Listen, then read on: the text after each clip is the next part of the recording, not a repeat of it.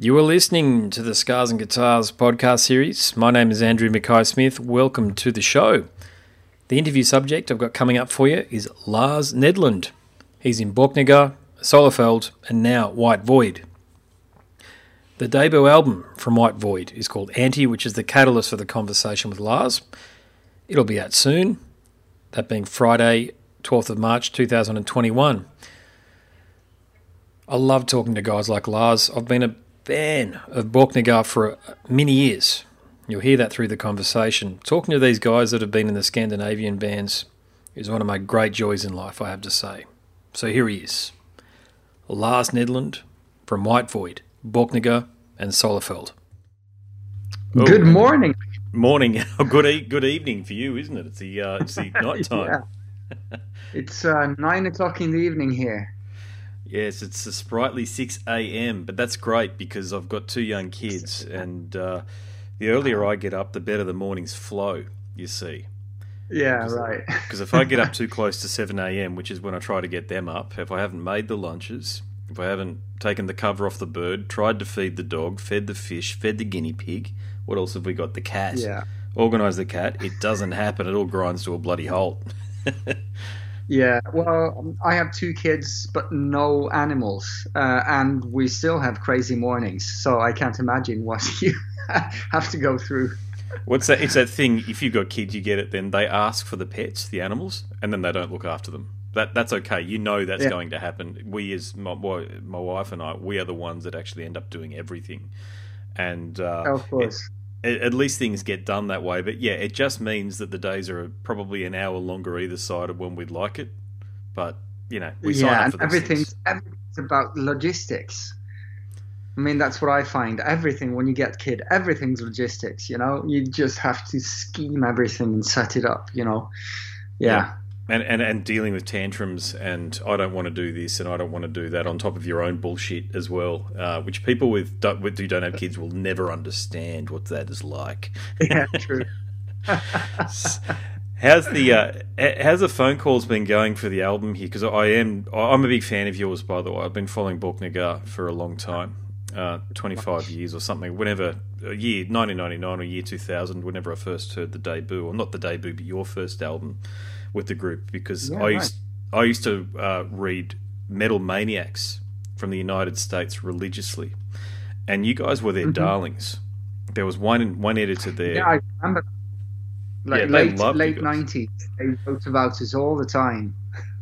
Yeah, why do you think that was? They picked up on a few bands. There was you guys and Arcturus that they truly picked up on and just ran with, and I wouldn't have known about you guys if it wasn't for them. Yeah, I think it had to do with the fact that we were kind of pushing the envelope back then when it came to what black metal was supposed to sound like. And they were sort of they had an extra interest in those bands who were a bit left field. And I mean, even though Borknagar has never been like far out as Arcturus have, we've had a very particular sound that we didn't share with all of the rest of the black metal environment. So I think it had to do with that, you know, the avant-garde thing that came around that time. I'm so grateful for it because kids these days, obviously I'm in my 40s, the same age as you, I think I am. I'm so grateful for it because when you had that sort of editorial oversight and you had somebody who knew what great music sounded like, and this is where gatekeeping worked, because these days, I do this and I probably get sent a week, somewhere in the vicinity of between 10 and sometimes, mate, I'm not joking, up to 30 or 40 new releases a week. And it can range from singles to EPs to albums to just sketches of songs or thereabouts. But where do you start? And as a journalist, you're grateful for that editorial oversight. So when you have people like, and I've spoken to Mike Greenblatt from Metal Maniacs about him and about the work that he did there with Metal Maniacs and the sort of staff that he had on board. I think when you are tuned in to a magazine, whether it be Metal Maniacs or Terrorizer, you trusted them to deliver you the best music possible. And I think that's missing these days. Yeah, I mean, they had a sort of curating role. That they were the curators that showed you what was worth listening to or checking out. And you had the different record companies also back then that had their approach when it came to what kind of bands they signed. And I mean, to a certain extent, you have some record companies still doing that, of the smaller one. But yeah, it's one of the things that happened about the whole, the technology democratizing everything having to do with the creation, distribution of music. The good thing is, or everyone who really wants to create music and really wants to get it out there can do that. And that means sometimes you get gems because of that you wouldn't get in the old system, of the 80s and 90s. The bad thing about that is just the overall noise. It's just too much. There's so much going on, so it's really hard to navigate. And I think I love Anti. By the way, I'm a fan of yours. So listening to Anti, I can hear the progression from when I first started listening to you all those years ago to right now. I've had a few quick scans of it, but then I had a deep dive last night where I sat down with headphones and was able to get into it, and I'm deeply impressed with what you're doing, because thank you. For someone like you, you've been at the cutting edge of. I feel as though Scandinavia has brought the world's greatest rock and heavy metal for the past 30, maybe even 35 years or so, and you've been at the cutting edge of that for most of that time. So every time I hear something from you, I know it's going to be quality. I don't have to worry about it. It just depends on the direction you decide to take it in. And I do feel as though you've taken it up a level with White Void. You've taken it into brand new territory that it's not that I wasn't expecting it from you. It's like, wow, I haven't heard this from you before. And I think you've taken some risks, which I love, and I think they've paid off, because the song, my favourite song so far, keep in mind I've only had it for a couple of days, but The Fucking Violence of Love, love it. It's one of my songs of the year so far. It sounds to me, after I've said all of that, as though Anti's the album that you've been threatening, if that's the word I can use, to make for a long time. So is that the case? Yeah, in a way. The funny thing about this whole ordeal is it kind of grew naturally out of stuff I was already doing. The start of everything when it came to this, at least in terms of the actual music, was back in, I think, 2017.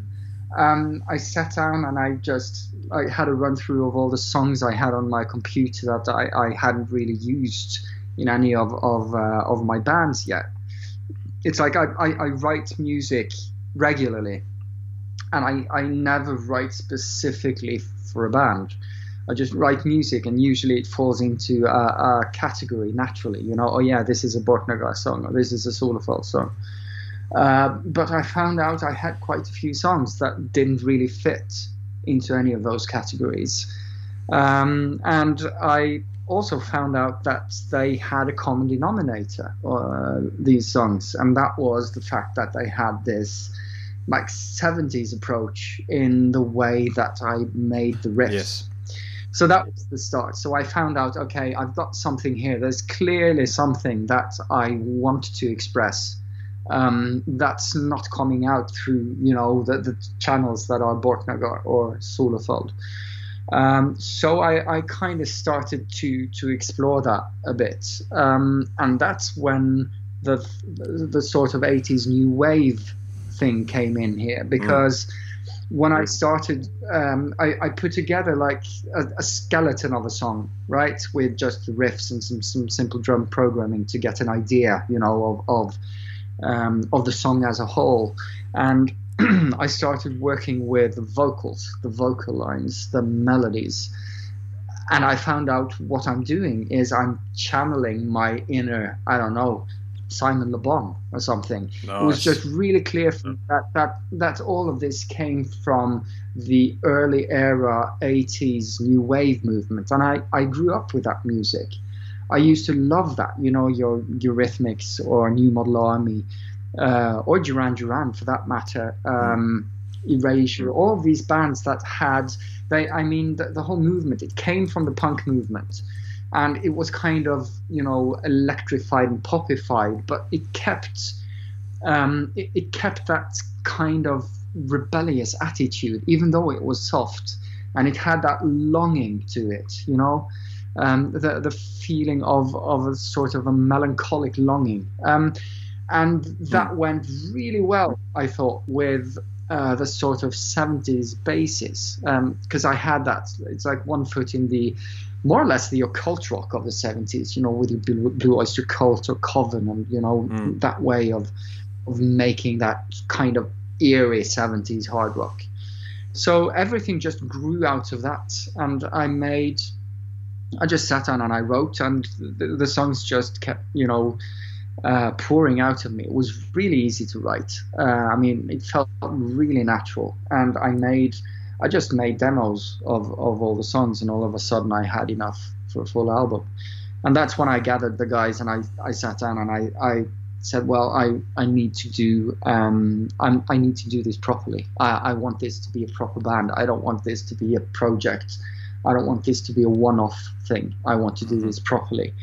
And I found all these amazing musicians that came from different backgrounds than I did. I was really, you know, preoccupied with getting people in here that weren't, you know, connected specifically to the black metal environment.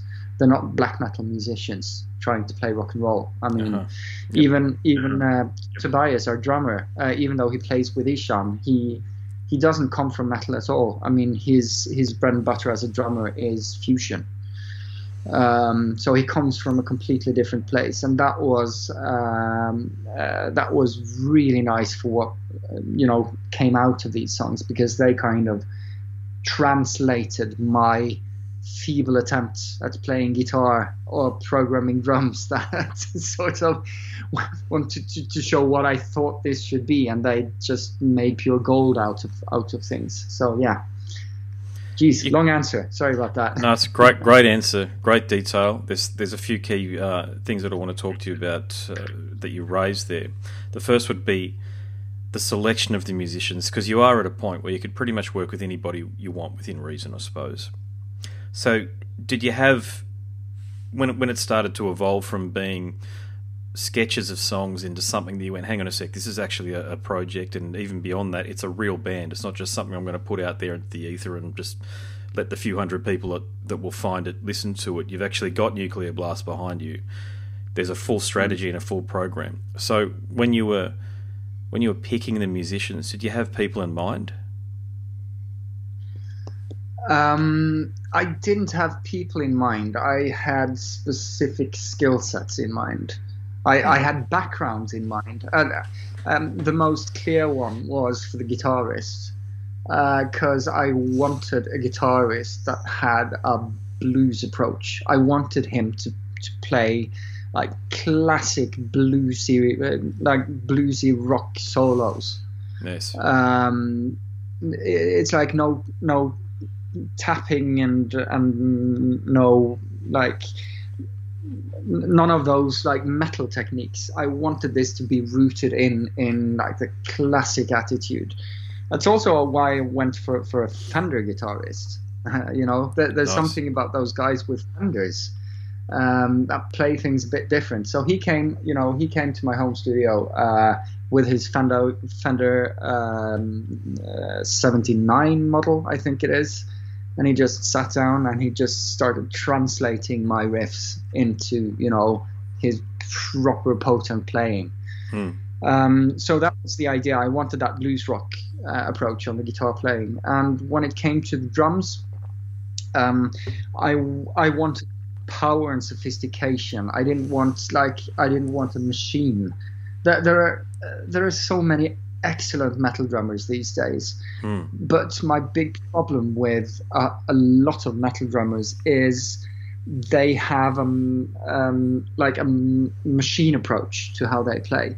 They try to quantify stuff themselves when they play it, and they're really good at it, but what you get from that is a kind of perfection in the recordings that takes away the humanity of the playing. So I wanted a drummer who would push the tempo sometimes, who would lean back sometimes, who would work with his his ghost notes, who would, be a living, breathing drummer throughout this. And we took that through the recording as well. There are so much one takes on this album. I think 5 out of 8 songs are one takes on drums. Shit. So okay. We kept everything in there. We kept all the minor, I wouldn't say mistakes, because there are no mistakes on the album, but you have these pockets that makes you understand that this is an instrument played by a human being, and that was important. So yeah. Would you say that Anti is a concept album? Yes, it kind of is, because everything lyrically is connected to the same basic idea, which is the philosophical direction of absurdism. So yeah, it kind of is. At the same time, the lyrics are written in a way that makes them, they're connected, but it's not a linear story like you would have in many. It's not like an Operation Mindcrime or any of those albums. It's just that they're more loosely connected. I try to write lyrics as a sort of stream of consciousness run through of how the brain reacts to the fact that existence is absurd, and how it falls apart and is put together again in a different way after you realize that as a human being. Mm-hmm. I'm preoccupied with philosophy, and I always love literature as well. So I try to pick the best from both sides and combine that in a lyrical concept that sort of serves both those things. But yeah, there's definitely a concept that all of this is tied down to, even though it's like haphazardly written, you could say. So you mentioned earlier your love of new wave bands, and I'm the same way. And I go even deeper. One of my favourite bands is Level 42, because I'm a bass player. So Mark King is just one of my gods. But beyond that, I love a lot of the prog stuff. And when I was listening with these things, these Apple AirPods, and these are the noise cancelling ones, I'd had on. Have you heard of the band Sky? The prog band Sky. Sky. Yeah, Sky. They played Toccata. Check them out a bit later on. I think you'd enjoy what they do. They're instrumental, but they're pretty much like an instrumental version of Yes, but even more technical. And I was listening to a song called Toccata from Sky, and then I had your album on, and it sounded very much the same. So that's please take that as a compliment, because when you find Sky and you listen to the song Toccata, you'll know what I'm talking about. But the point is, your production on Anti is crystal clear. So how did you achieve that?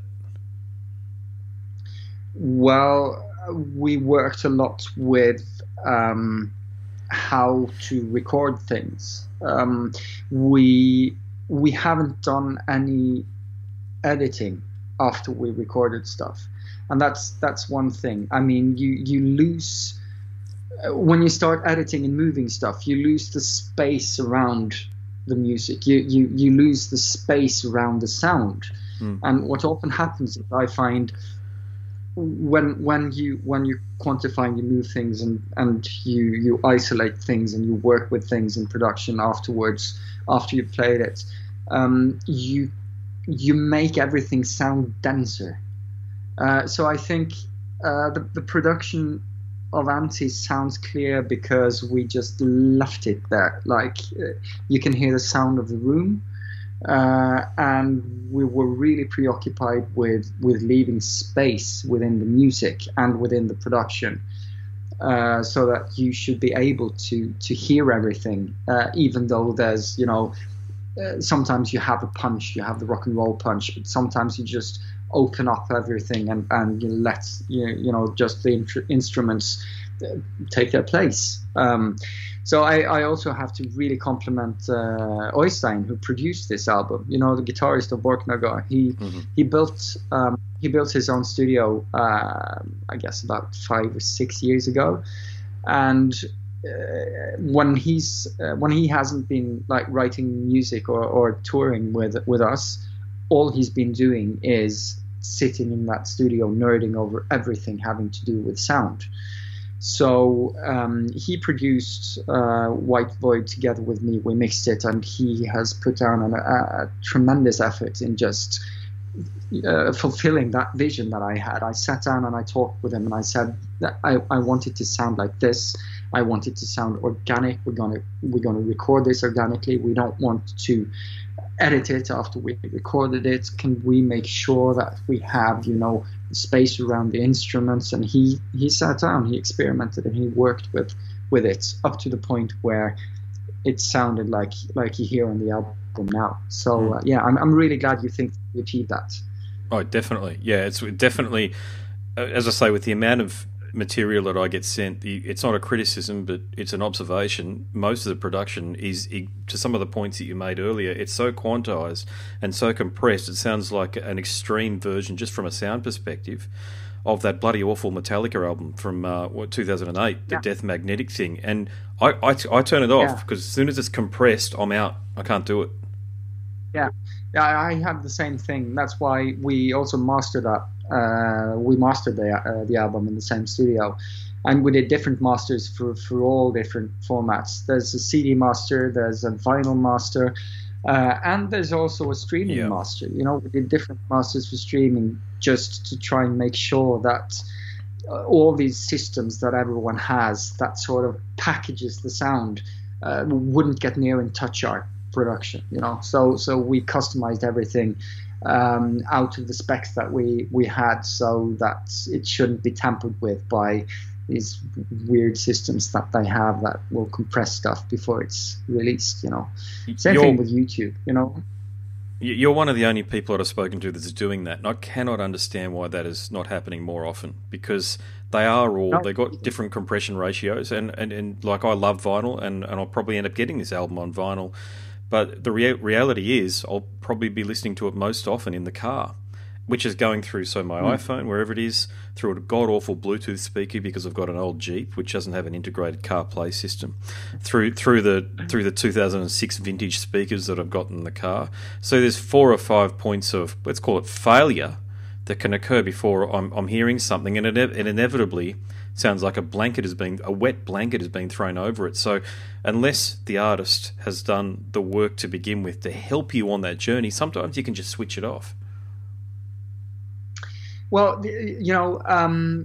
we know that most people will hear this music on terrible Bluetooth speakers, or in their cars, or at stereo systems that aren't really calibrated and designed to bring the best out of albums. So, we test everything that we do on crappy equipment as well, because it has to work on a crappy mono Bluetooth speaker, that you can buy for $10, But at the same time, we really want to make sure that we do everything we can for those people who actually put in an effort to bring the best out of the sound. And it's like my stereos at home. I don't have the most expensive stereos, but they're okay, but they have enough,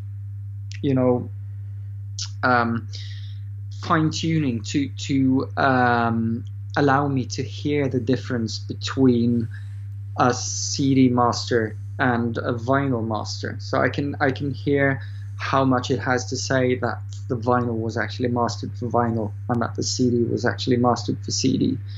And that just pushes me to continue doing these things, even though for most people it doesn't really matter all that much. But to guys like us, it kind of does. Yeah. Yeah. I'll go on a bit of a tangent now, because I'm one of those listeners, those fans, as I alluded to at the beginning of the chat. I feel as though Borknagar's 2001 album, Empiricism, is one of the most essential albums in heavy metal history. So do you get any trolling from old fans, people like myself that have been around a few years, who just want you to stick to that prog blackened style that you pioneered? Not really. Metal fans are mostly educated people. They're smart people, most of them. I would get much more shit for the stuff that I used to do with Solefald back in the late 90s. The crazy avant-garde stuff within the black metal framework. Like doing electronic drum programming and hip hop vocals with black metal in '99. That would get me in trouble. That upset a few people. Yeah, well, I mean, we received death threats after the Neonism album, just straight down death threats because we were fucking up black metal. I think I still have one of them saved somewhere. Anyway, but today, it's not controversial that someone who like works within the black metal environment goes out and does different stuff. So there are some purists that will listen to this album and they'll go, yeah, that's pop, that's not for me. And they'll just continue listening to Borknagar because I'm still in Borknagar. We still make Borknagar albums. And even though, I mean, we do progress with Borknagar as well, but I mean, the musical core is still the same that it used to be. It's just we're not AC/DC. We don't want to release the same album over and over again, And nothing bad about that album, but it's just one album over and over again. So there's something about trying to progress and trying to build on what you've done and trying to explore new territory, but with that, history in the baggage, so to speak. So yeah, I haven't had a lot of like negative comments when it came to that, but I've had a few comments just with people going, yeah, I think I'll stick with Borknagar, and that's fine. Yeah, I'm going to take another tangent. I've noticed this trend, and it's usually on Twitter, for these idiots to dive into the back catalogue of musicians and to pick up on points that they feel might lean into. They make it up, by the way. None of it's based in any sort of reality. National socialism and all of this sort of bullshit. And I notice it's happening a lot, to the Scandinavian black metal artists. It's some far more so than others. But is that happening to you as well? Are you getting these idiots reach out to you and say, oh, hang on a sec, what did you mean by this? No. And I think that's mostly because you got to be really fucking creative to find anything.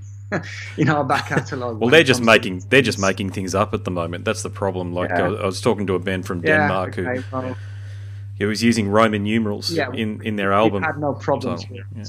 Yeah. We've had no problems with that.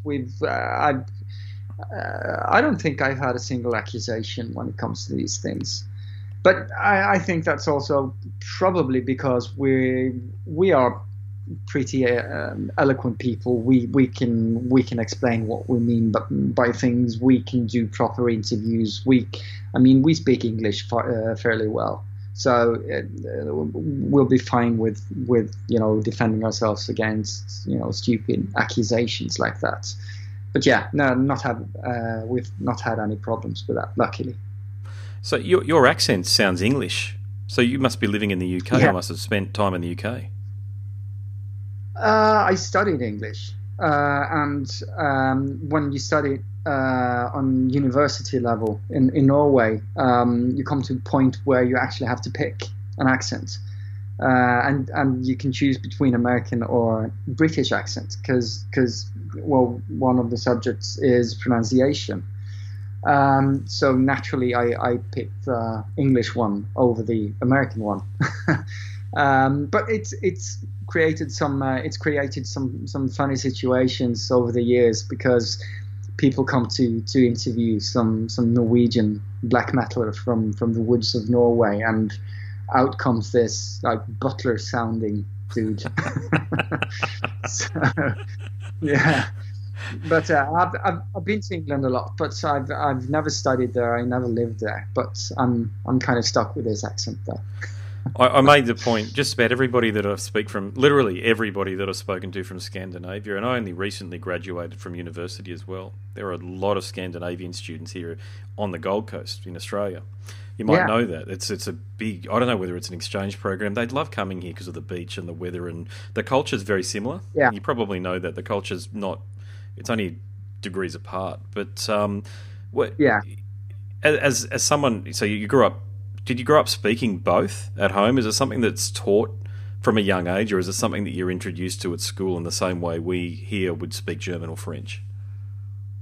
No, I mean, English is everywhere in Norway. We never got any kind of dubbing on TV like you would get in Germany or many of the other European countries, or like Latin America, Spanish speaking countries. And I've been preoccupied with music my whole life. And I mean, I was born in the 70s, grew up in the 80s. I would buy all these magazines about the music that I was preoccupied with, and they weren't written in Norwegian.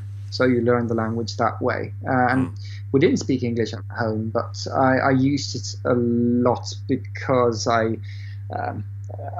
communicated internationally at an early age. Yeah. So, and I also have an interest in languages, I kind of just brought that with me. And I mean, language is musicality in many respects. It has to do with the tone of your voice, and it goes up and down, and I mean, it's not that far from singing. So I also have an interest in that side of languages. So yeah, languages are fun. Yeah, indeed. Yeah, I speak enough French to be dangerous and get myself in trouble, but that's it, because New Caledonia is just a couple of thousand kilometres over this way, you see, which is a French territory. But when I say get myself into trouble, I know how to speak enough so as though somebody thinks that I can speak French and they just let me have it, and I'm like, I have no idea what you just said. I can pick up words here and there. but it's that's a... Yeah, you go. Yeah, the fun thing about French people, at least French people, people speaking French in France, is they still think that French is a world language, even though it's spoken like 4 different countries in the world now. Yes, agree. Yes. And they will very stubbornly not speak English to you if you try and speak English with them. However, if you start trying to speak French with them and they understand that you're hopeless at speaking French, then they're okay turning to English. It's a funny psychological mechanism that.